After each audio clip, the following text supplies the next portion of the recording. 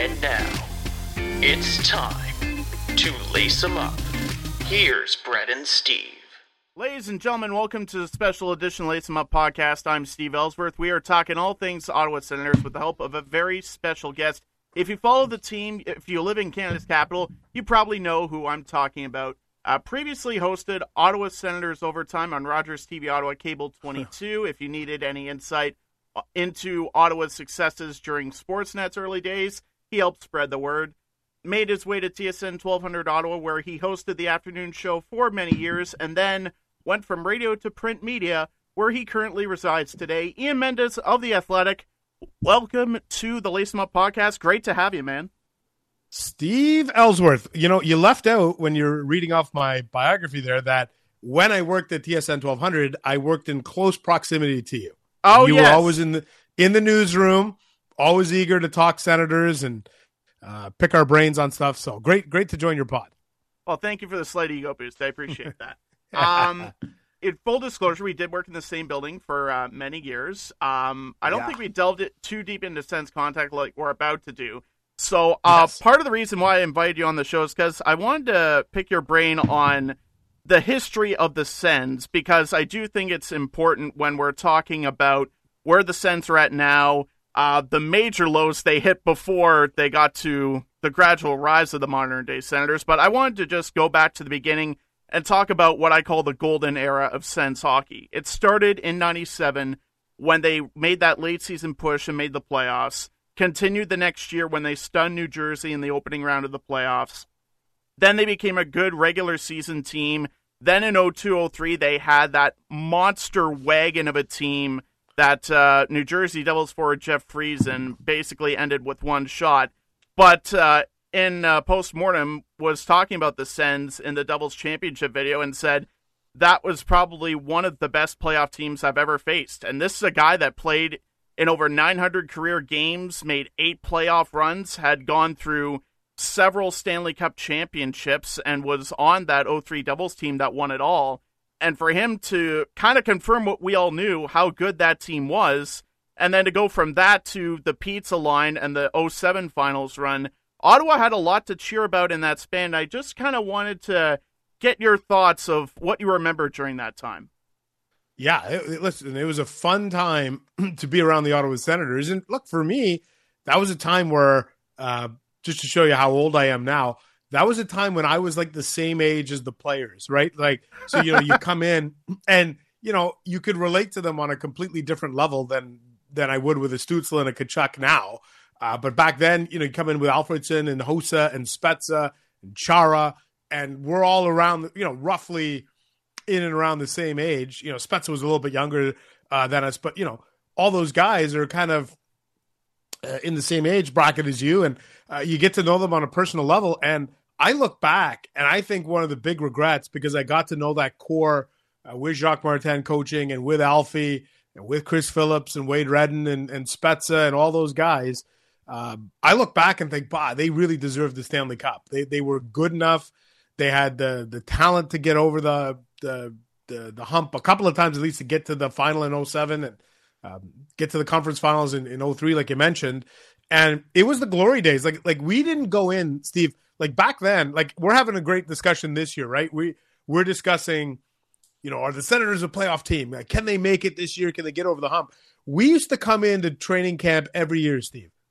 So I'm talking like 02, 03, 05, 06, 07, whatever. You'd come in, and the question wasn't, were they going to make the playoffs? The question was, are they a Stanley Cup team? Is this their year? Mm-hmm. That was a pretty exciting time. Like, you don't have to think about going to the playoffs. It was automatic. We didn't even entertain the thought that they would miss the playoffs. That's why when they basically fell off a cliff at the end of 07, 08, it was really jarring because it ended about a decade of just consistent hockey.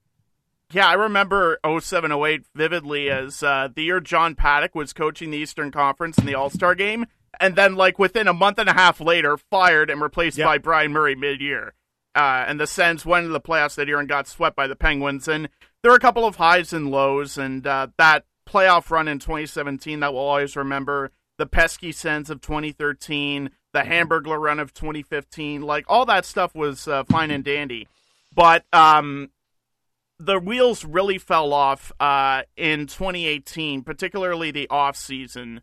And if you're from Ottawa, you know what happened. The Hoffman Carlson significant others feud that was going on. There was also the Uber video in Arizona that came after an awful night from Mike Condon. I think he gave up a goal from center ice in one of his final moments in Sens history after he was a big part of that 2017 team. Without him, I don't think that 2017 run even happens.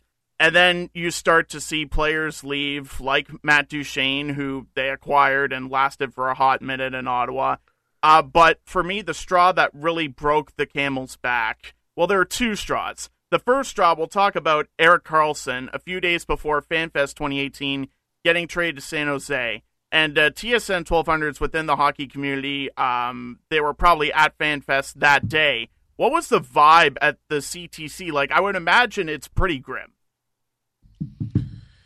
Boy, when you trade somebody of Erik Karlsson's stature, there's no winning that trade. Like, it didn't matter. And even now, like, okay, in hindsight, did Ottawa win the trade by getting Norris and Stützle? And, that, of course they did. In hindsight, they did.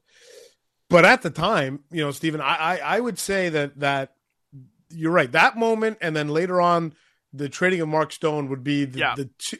I would almost argue Stone was lower, honestly. I would. But that feeling and that vibe around the Karlsson trade, like, I think when Karlsson got traded, I think I was on the air doing the drive with Sean Simpson, and it was just after 2:00, I think, when that trade was finalized. We kind of said, "Oh my goodness, Karlsson's been traded," and I think we left the air at 6. I think Lever Sage and Graham Creech came on after, and they ran that thing deep into the night. People were phoning, people were crying, people were saying that they're done with this team. And then it was the Dwayne in Buffalo moment for this franchise, I would argue. Dwayne in Buffalo, exactly. Dwayne in Buffalo, when he lost his passion for the Sabres, that's what happened here. But then I think it was magnified on the Stone trade, because I think the feeling on Stone was, like, if you can't convince that guy to stay, then what are we doing here? Like, I think that's the one. The Stone, like, I would argue this as much as the Karlsson trade you could feel coming for months. Yeah. The Stone trade, you always felt like they got to figure this out. They got to keep this guy.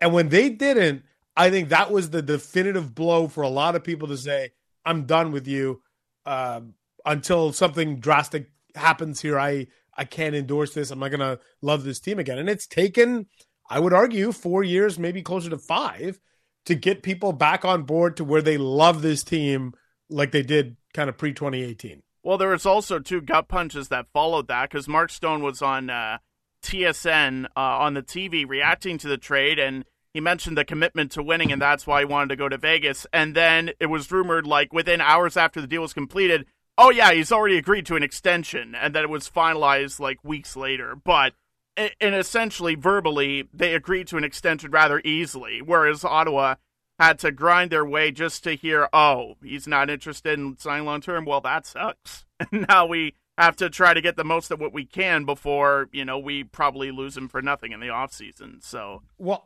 Steve, I think if I'm not mistaken, Vegas agreed to a contract extension with Stone in under 30 minutes.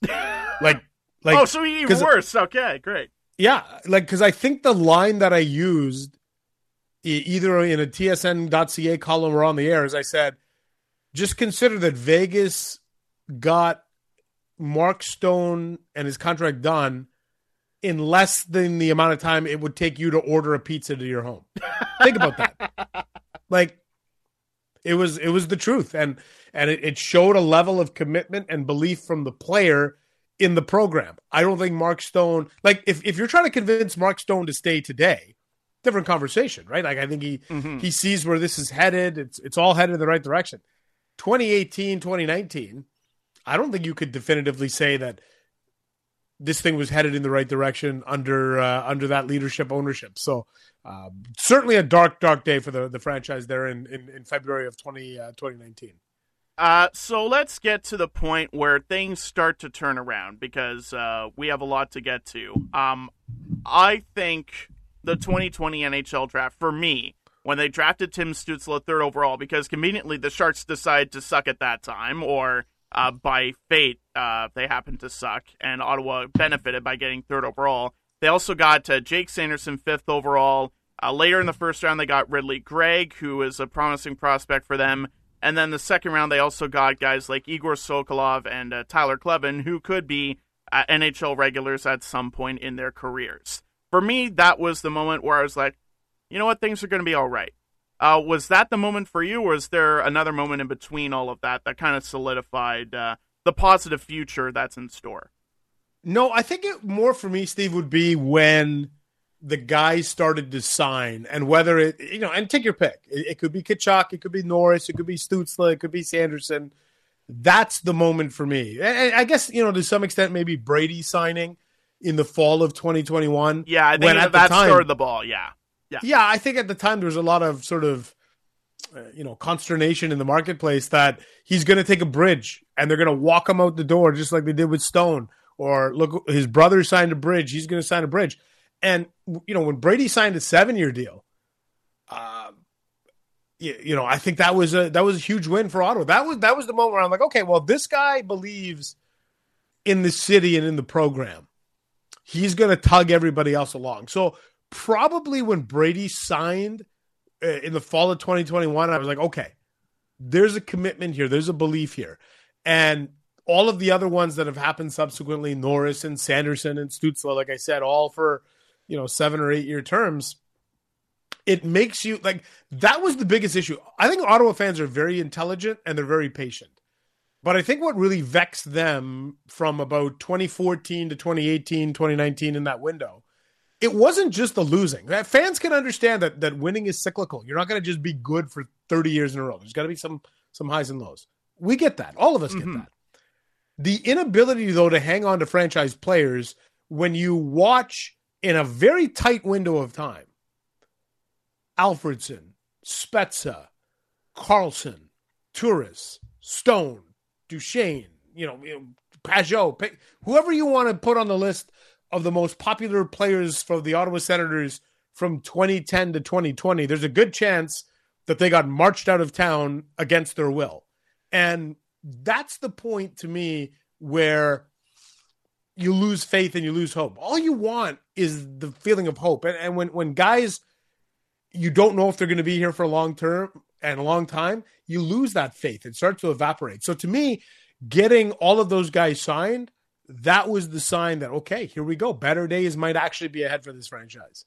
Before we move on to those better days, I do want to look back quickly at Eugene Melnyk's legacy as Sens owner. And people in Ottawa probably have mixed feelings, I would say. Complicated is the best term.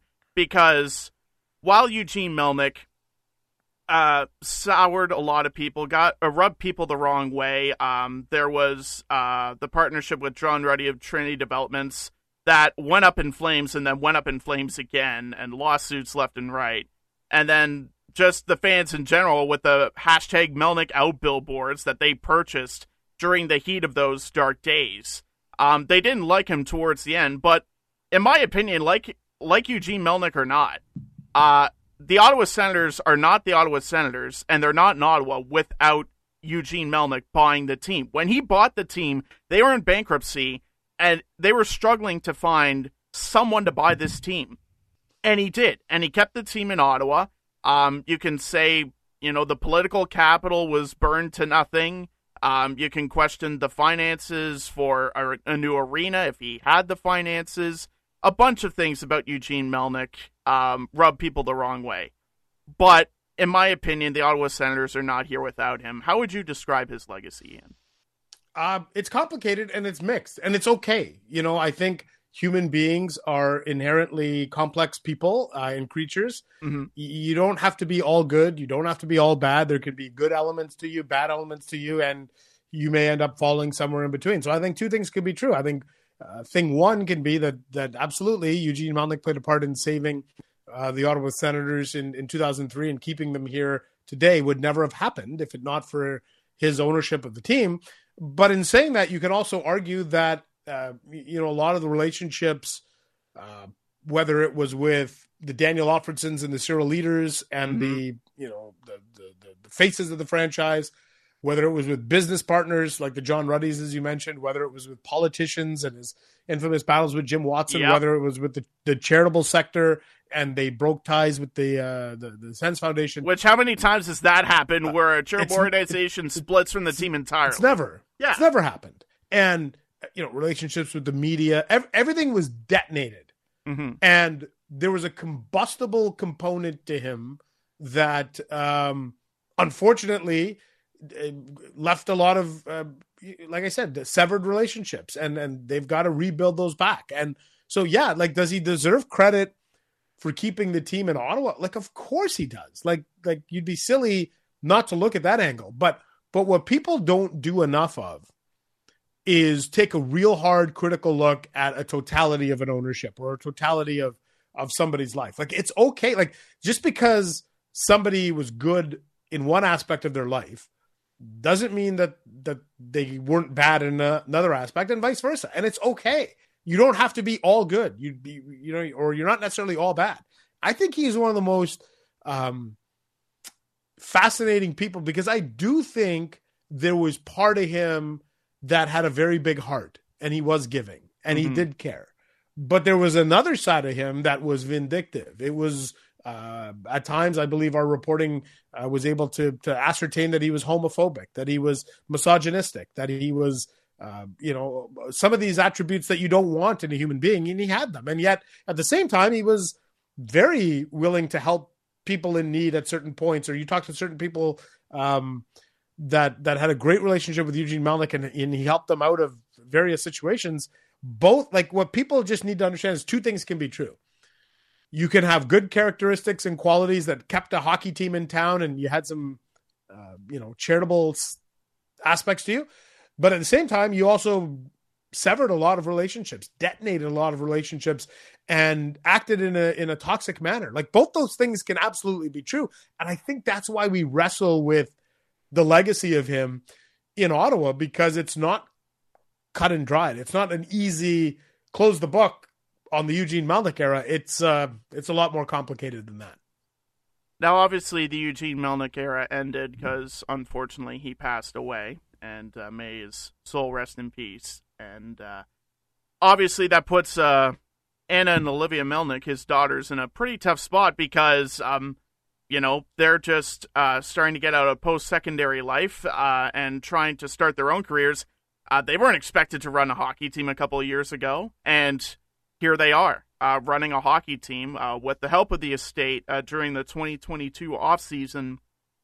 And it was around this time last year, word got out the team was going to be up for sale, and a new majority owner was going to be needed to take the reins.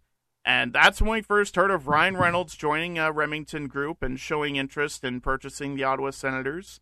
Ryan Reynolds, having Ottawa ties himself and being the mega celebrity that he is, a lot of people were fixated towards him as the season went on last year. He was spotted at a couple of Sens games, and everyone's going gaga. It's like, oh my God, Ryan Reynolds is here. Take that, Taylor Swift. There was also The Weeknd, who got in on one of the bids. Snoop Dogg, the American rapper, joining American entrepreneur Nico Sparks. So there was a lot of fanfare, a lot of publicity heading into this whole ownership ordeal. You also had, I'm going to butcher this name, I apologize, Steve Apostolopoulos. Do I have his name? Apostolopoulos. I was close enough. I'll take that. There you go. He tried to buy the NFL's Washington Commanders for a lot of money, in the billions. Unfortunately failed in that pursuit, but he was also interested in buying the team. And then, of course, you have Michael Andlauer, who is the current owner of the Ottawa Senators, who had a minority stake in the Montreal Canadiens, was the owner of the OHL's Hamilton Bulldogs, currently playing in Brantford because their arena is being renovated in Hamilton right now. And as the process dragged on, and the buzz around the whole process was that things were kind of getting a little bit hairy, and the big players started to bow out, Remington Group and Ryan Reynolds being the first. Was it a foregone conclusion, in your opinion, that Andlauer was the guy, even with all these big names in play?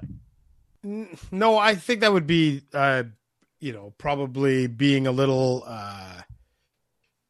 looking back, I think unfairly at the process. If I sat here and told you in January that I knew for sure Andlauer was going to be the owner, I think I'd be lying to you. I think it did feel like there was a window of time where Ryan Reynolds and Remington, certainly were getting most exposure, but certainly felt like, wow, they're going to come in here with an aggressive bid, and they really want this. And Ryan Reynolds has come to 2 Senators games. Like he looked like he was serious. He wasn't in this for show.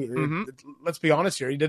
That guy doesn't need publicity, right? Like he doesn't show up to a game so that he legitimately, you can see his passion for Wrexham. You can see his passion for being a sports owner. And so I think there was a time where they looked real serious for sure. But at the end, like, I do think that the NHL, if you gave them truth serum at the start of the process back in November, I suspect before any of this stuff with Reynolds and Snoop and the weekend and Apostolopoulos and all that, they would have probably, if you injected Gary Bettman and Bill Daley with truth serum and said, who's the guy you want to own the Ottawa Senators? I think they would come back and say Mike Andlauer. That's what I think. I think, he checks a lot of boxes for them. Yeah, they know the guy. The fact he's a known entity. He's been a minority owner of the Habs. He's been to Board of Governors meetings. He's sat on different boards with the Habs that have helped hire Kent Hughes and Jeff Gorton and all that. Like, he knows the game. Know him. And I think the biggest question was, okay, Michael Andlauer looks at the Senators, and I think, if I had to guess on this, Steve, I think when Michael Andlauer first came in with the Senators, to buy the team, I don't think he thought they were worth more than maybe $775, $800 million.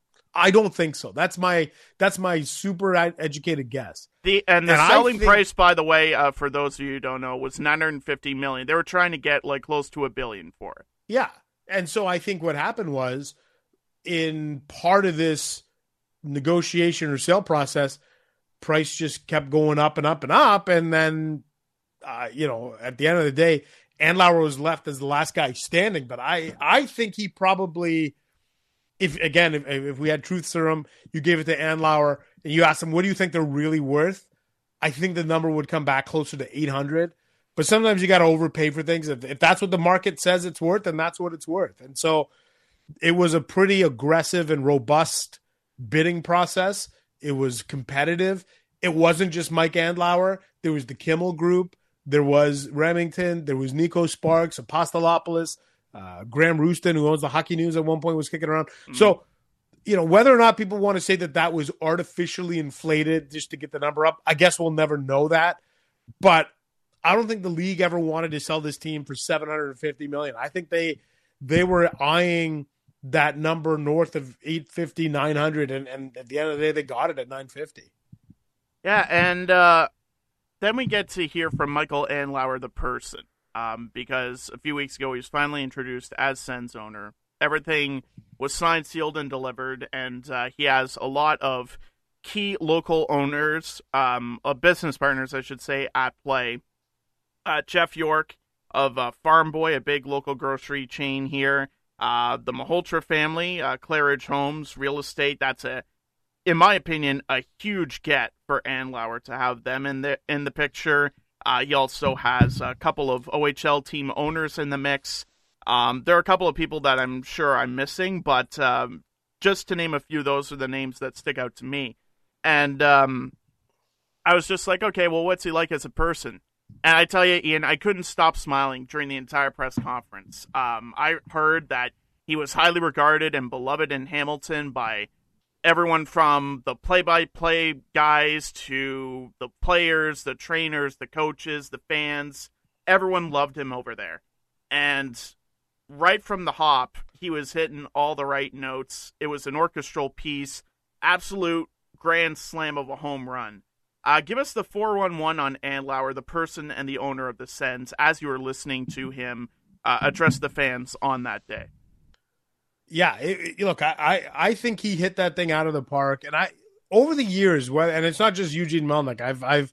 I've come across a lot of other owners in the NHL covering Board of Governors meetings, league events, cup finals, whatever, and Michael Andlauer comes across in a completely different way.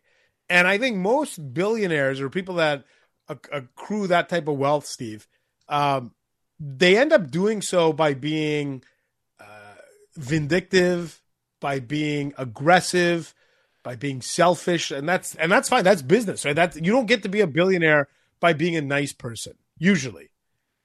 Mike Andlauer seems like the one exception of, okay, maybe in the corporate boardroom, this guy's ruthless. I can't speak to that. What I can speak to in my handful of interactions with him now, couple in person, sometimes on the phone, whatever, is extremely polite and super down to earth. Like super down to earth. Like to the point where you're like, what is going on here? Like this guy, there's no way this guy has $1 billion in assets. No way, because he's too normal. And I got to tell you, I think he's legit. I think he's genuine. I just think he's a regular guy who happens to have $1 billion and plus to his name, who loves hockey, who loves being an owner. And I think we're going to see that. So I think, I don't know how much you're going to hear from him, though, to be honest, Steve. Like I know I hope not much, because when we heard from Melnick at times, it was just like, please turn the microphone off. I don't want to hear this anymore. Yeah. No, exactly. And so, different situation here. Like, I don't know how often. Maybe we'll hear from him a couple times a season or whatever. But I don't think he's the type of guy. His personality doesn't seem to be the type of person who will like kind of have this sort of bombastic, aggressive, amazing soundbite that we used to sometimes hear in this market. I think he's measured. I think he's calm. I think he's very articulate. He's very meticulous. And I just think, look, I would have loved to have seen Ryan. Look, I'm not going to pull any punches. I would have loved to have seen Ryan Reynolds here. I would have loved to have seen Snoop here. I would love to see a Deadpool jersey. Deadpool altered. That's all I want. And a YouTube that series. Stuff is pretty cool. I'm not going to lie. It's a nice perk.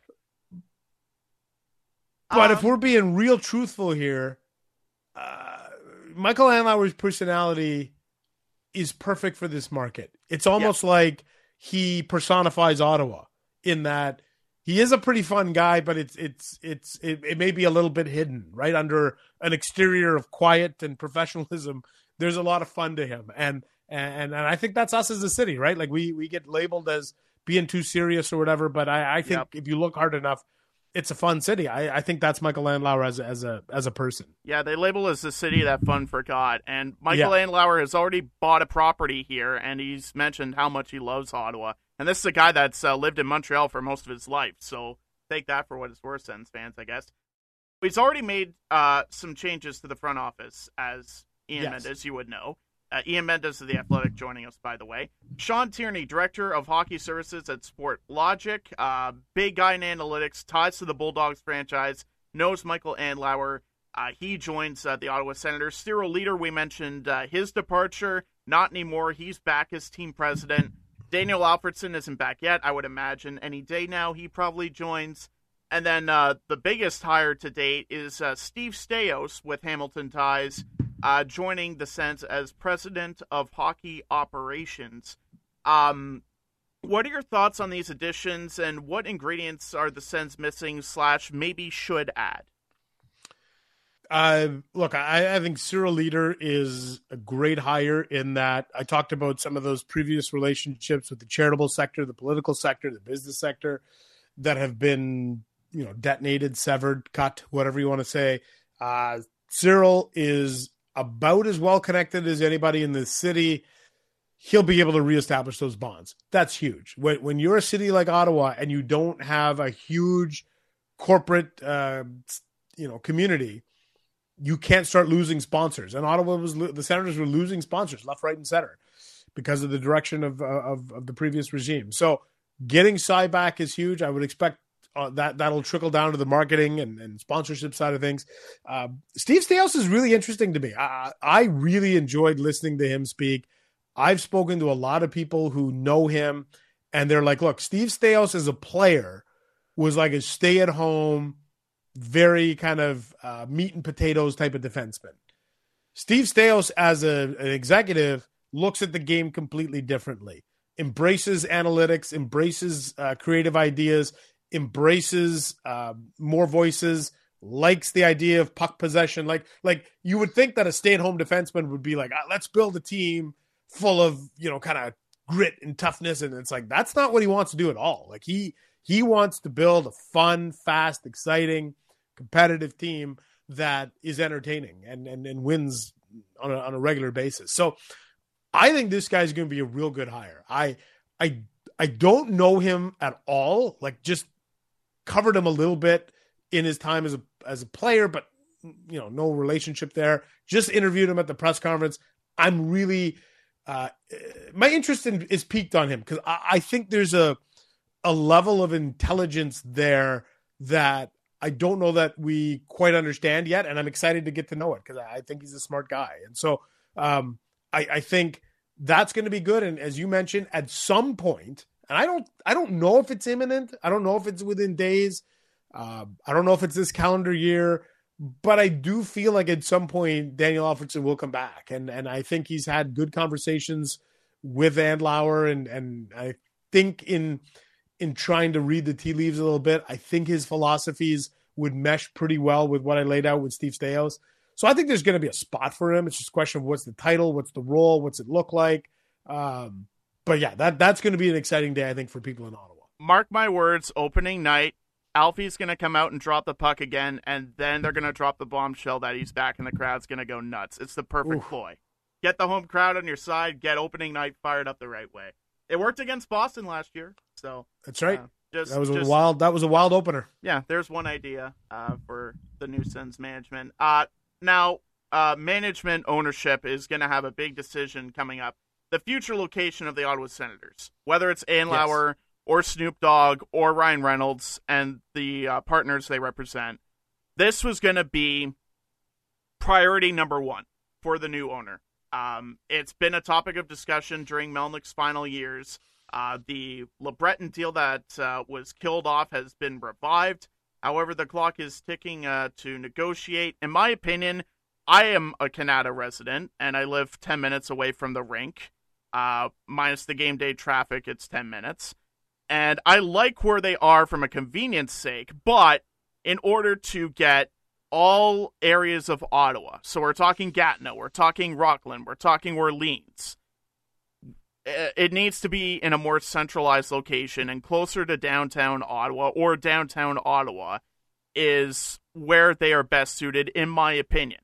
But as we're getting down to it, as we get into the next couple of years, the question is, what's the ideal fit? What's the best arena design here in Ottawa? So I posed that question to you, Ian Mendes. What do you think is the best arena in Ottawa? And keep in mind, public transit has been a problem in Ottawa, just getting to the rink in Canada. And with the light rail transit shenanigans, unless that's solved, that's going to be a problem wherever they put the Sens close to downtown, if they do that.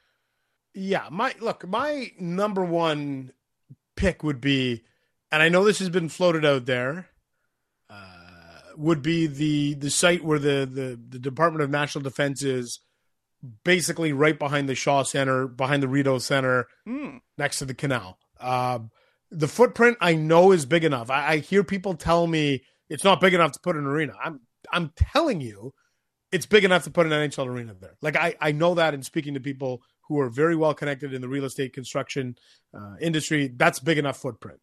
The issue there is D&D told me that they're planning to occupy that building at least until 2035. Now, is there room for negotiation there? The answer is absolutely yes, there is. And so, I think what you don't want to do if you're Michael Andlauer or you're the mayor, Mark Sutcliffe, or whoever you are, if you're an interested party here, you don't want to just agree to building an arena now, say, you know what, we got the permit to go ahead at LeBreton, let's go before we get any more red tape. You don't want to do that. And then all of a sudden, 2 or 3 years later, you realize, dang, we should have put it in this location if only we had just waited. And so we've waited this long, we can wait another year or two. That's my feeling. And my feeling is I'd love to see it at D&D, but I'm also open to LeBreton. Like, I think what I don't like sometimes, Steve, is that when we have this conversation, people say, you know, if you like it at D&D, that means you hate LeBreton. Or if you like it at LeBreton, that means you hate D&D. And it's like, again, two things can be true. I think both of them are great sites. I'm happy. I'm also happy if we find out, look, it's never going to work out. They're never going to build. They're going to stay in Canada in perpetuity. Guess what? I'm okay with that too, because it still means we have NHL hockey in our backyard. I don't love the idea, but I'm at the point where I don't want to manufacture fake outrage.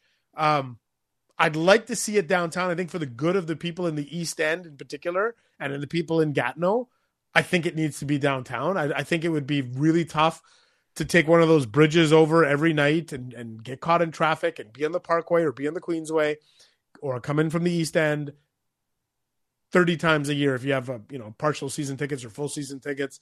We got to make it easier. And the ideal way is putting it downtown. And whether downtown to me does mean LeBreton, and it does mean D&D, and it does mean, all these, anywhere there is good with me. I want to make that clear. Anywhere there is good with me. The thing about downtown Ottawa is, parking is hard to come by, which, again, I mentioned, wherever you put a public transit and public transit accessibility is going to be that X factor that has to be included. Now that we've talked about the behind-the-scenes stuff that's very important to the success of this team, in terms of branding, and we kind of talked about it when we were talking about Ryan Reynolds and the YouTube series he was making with Wrexham FC to kind of expand their popularity. And I look at the Canadian Tire Centre, it's being invaded by Leafs fans every night, every time Toronto comes to town. The same thing when Montreal comes to town, and it's red, white, and blue, Habs jerseys everywhere. They don't have a big following in America compared to American teams on a global scale. As a fan, I kind of hate that. I would rather my team be more popular globally, not just locally, even though locally is the most important thing.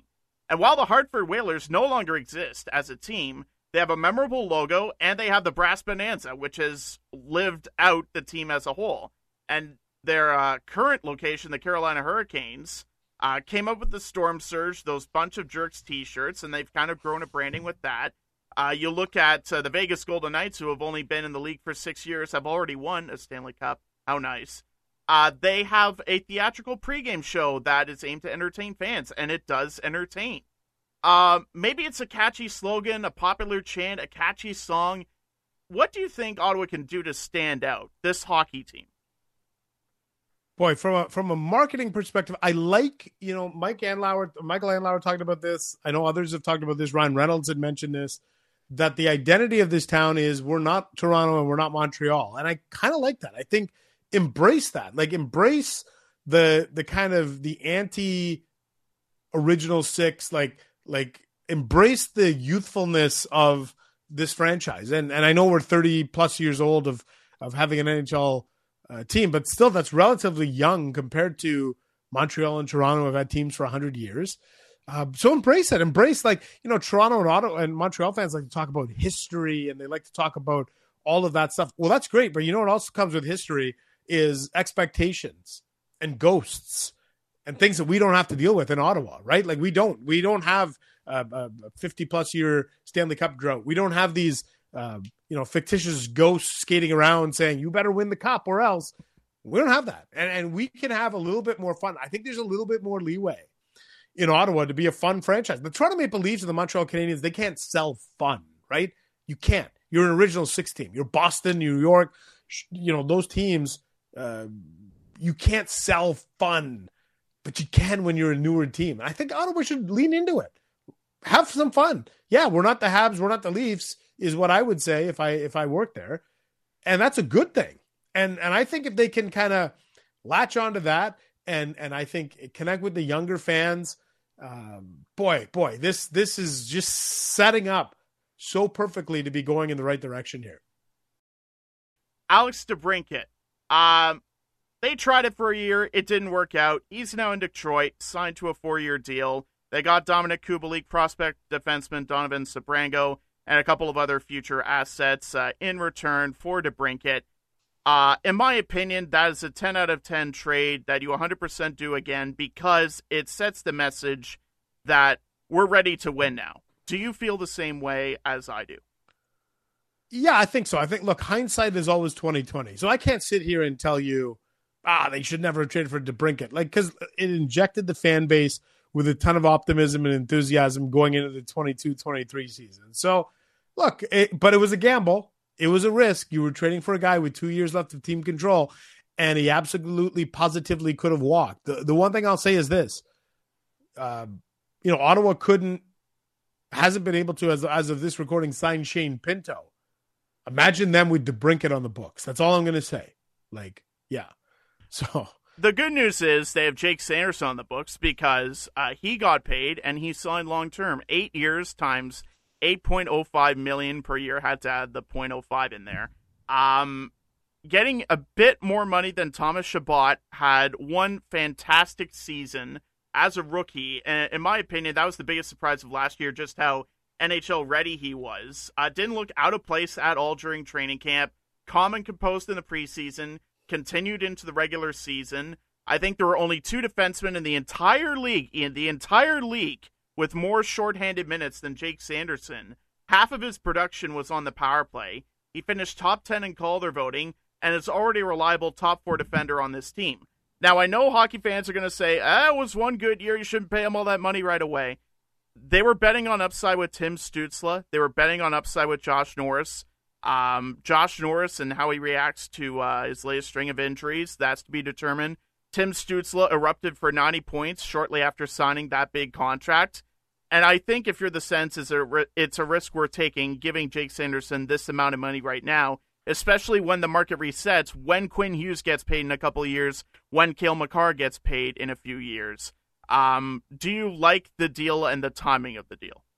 Yeah, and it puts pressure on Owen Power and Moritz Seider, right? Like two comparable guys in Detroit and Buffalo that are in that same bucket as Jake Sanderson. And I love it. I think in 3 years from now, there'll be an argument to be made. I'm not saying it's going to happen, but there'll be an argument to be made that Jake Sanderson's the most important player for Ottawa. Because by that point, I'm thinking he's probably logging the most ice time of any skater. He's probably doing power play and penalty kill. He's like, at that point, you can make the argument. If he projects out the way you think he did or will, and he hits the ceiling, then you're laughing. You're laughing if you're Ottawa. So I love it. I love the gamble. I would rather, like, if look, let's put it this way. If this turns out to be that they've overpaid Jake Sanderson, it's probably because we're like, you know what? Maybe he's like a $6.5-7 million guy. At no point, Steve, are we going to be having a conversation that, oh man, they're paying Jake Sanderson $5 million too much. That's not going to happen. Like he's that good. So I'd rather, if you can bet on guys, bet on them now coming out of entry level, lock them up. It's a gamble, but most of the time it's a gamble worth taking. Where you get into trouble is when you hand out these 8-year deals to guys who are 27, 28. Those are the deals that don't age well. Get a guy though when he's 22, 23 and sign him for 8 years. It's almost a can't miss for me. Jacob Chychrun is the X factor of the Ottawa Senators this season. Yes or no, and why? I'll say no because I think the X factor is goaltending. I think if this team has healthy goaltending from Korpisalo and Forsberg, that's the quote unquote X factor for me. But I like Chychrun. I like him a lot, and I think for the first time in the DJ Smith era, he's got top 4 legitimate D at his disposal. Prior to last year, he didn't have Chychrun, he didn't have Sanderson, right? And so, you were seeing Josh Brown and Nikita Zaitsev and some of these defensemen that probably couldn't have been playing top 4, top 6 minutes playing. We shouldn't have that this year. I love Chychrun. I think he's just a perfect fit in the top 4. And I like him with Chabot, but X factor for me is the goaltending. The fact that we have so many talented defensemen, to the point where former first-rounder Lassie Thompson gets claimed by the Anaheim Ducks off waivers, and you also have Eric Brandstrom in the mix, and who knows where he fits in, and Hamonic on a 2-year deal with a full no move for both years. Kind of shows you how limited spots there are just to be on Ottawa's blue line, whereas a couple of years ago, we were talking about how much cap space they had going into the year, which is, again, a testament to how good Ottawa has become, and you got guys like Jonas Korpisalo coming off of a pretty good LA Kings team that just got Pierre-Luc Dubois, could have stayed with them, but chose to come here instead, and on a 5-year deal, no less. And Vladimir Tarasenko also coming in here with all of the notable superstars leaving Canada in recent years. I think it kind of says a lot to what Ottawa is building. True or false, the Ottawa Senators have a scoring efficiency problem, not a scoring problem? Boy, that's a good question. I think if Norris comes back and he's healthy, and Tarasenko does what he does, and Kubalik plays the way he could, I don't think there's going to be a score. Like, that's not the, like, I don't have a scoring efficiency is probably a interesting way of phrasing it. I think the power play should be one of the best 6 or 7 in the league.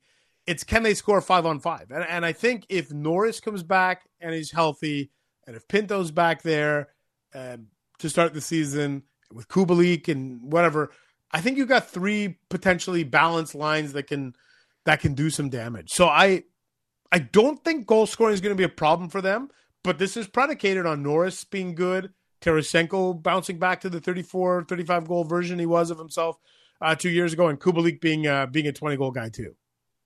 DJ Smith is heading into his 5th year as Sens coach. Since we saw the firing of Jacques Martin in 2004, almost 20 years ago, I might add, here's a list of Sens coaches since 2004. Brian Murray, John Paddock, Brian Murray after John Paddock was fired mid-season, Craig Hartsburg, only lasted like half a year, Corey Clouston, Paul McLean, Dave Cameron, Guy Boucher, Mark Crawford, who replaced Boucher mid-season when he was fired, and now DJ Smith. None of those names, not named DJ Smith, made it through 4 complete seasons. Some are glad that GJ is still in the fold, in my opinion. I think while he still has a lot to prove, I like what he's done with this group. What does he have to do to make the Sens better and get them ultimately to that next level of being a team that can make the playoffs every year? Well, they got to get out of the gate fast. And yeah, that's been unfortunately the hallmark for them. October, November, right there. Yeah, they've stumbled out of the gate, and they play hard for the coach. They try for the coach, but they haven't won for the coach in the beginning of the season. That has to change. Like there's no, well, there's none. There's no more. And I think he understands that. And I think DJ is very acutely aware of the pressure on him this year. I think he's trying to embrace it a little bit. I think he's trying to understand that he's got a shot to turn it around. But really, it's about the defensive zone for this team. It's not about goal scoring. Like I said, goal scoring is not a problem. It's can they keep the puck out of their net? Can they play defensively in a manner that looks controlled and looks clean with exits? But again, this is the first time he's got legitimate top 4. He should have legitimate goaltending. He hasn't had some of those things.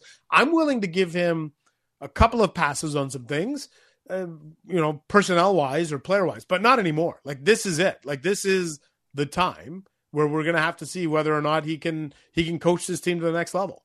Yeah, and I mean, to be fair, there was the pandemic-shortened 2021 season where Ottawa got off to a horrible start, and everything was out of flux. They hadn't played hockey in a year.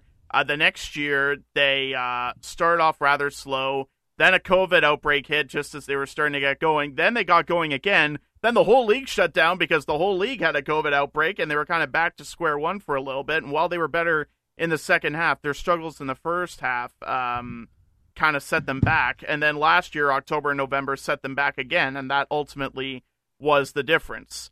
Which brings us to the playoff conversation. I didn't take too many photos of the 2017 playoff run on my cell phone. I have been dying to capture the next wave of playoff memories on my current phone, which I purchased in July of 2018. It's been 5 years. I'm still waiting. And a lot of fans are hungry for a playoff run. And you look at their schedule for the first 2 months from October 11th, their home opener, or their regular season opener against Carolina, rather, and the end of November. They have 2 back-to-backs, and one of them is at home. That's on opening weekend, hosting Philly Saturday afternoon, and then I think hosting Tampa the next night. The fact that they have a lot of days off, a lot of time to rest and recoup in between games, and the fact that they were a significantly better team at home than on the road. And also, Andrei Vasilevsky of the Tampa Bay Lightning, in case you haven't heard, out 8 to 10 weeks recovering from back surgery, which could be a lingering problem if that doesn't go well and he doesn't have a full recovery. Of course, I am wishing the best for Vasilevsky, but Tampa Bay is going to be a thorn in a lot of team sides, and they're without their number one goalie for a significant period of time for the first time in what seems like years. So you talk about a window of opportunity, and the window of opportunity is now. Do you see playoffs this year for the Ottawa Senators? I do, but a lot of it is predicated. Pittsburgh thinks they're a playoff team this year. Buffalo thinks they're a playoff team this year. And they both missed last year. So there's at least a dozen teams. Detroit's probably thinking they're ready to put. There's 12 teams for 8 spots. Ottawa certainly put themselves into that conversation. And I think if the playoff cutoff is 95 points, they should be right there. But I can't sit here and definitively tell you they're a playoff team. I can't. But they should be. They should be going into the season thinking that they're good enough to be a playoff team. But some of it's going to be out of their control. They're in a tough division with Boston and Tampa and Toronto and Florida, who have been perennial playoff teams the last few years. The Devils and the Hurricanes, I think, are locked in. The Rangers are pretty good. Like, that's 7 teams right there. There might only be one spot up for grabs. And if it is the Islanders who step out, there's Pittsburgh, there's Buffalo, there's Ottawa, there's Detroit. So a lot of this, unfortunately, is out of their control. Ian Mendes, very gracious with his time, but we have to end the conversation there. Ian Mendes, you can find him on The Athletic, worth the subscription any day of the week. That does it for this special edition of the Lace 'em Up podcast. I'm Steve Ellsworth. We'll talk again soon.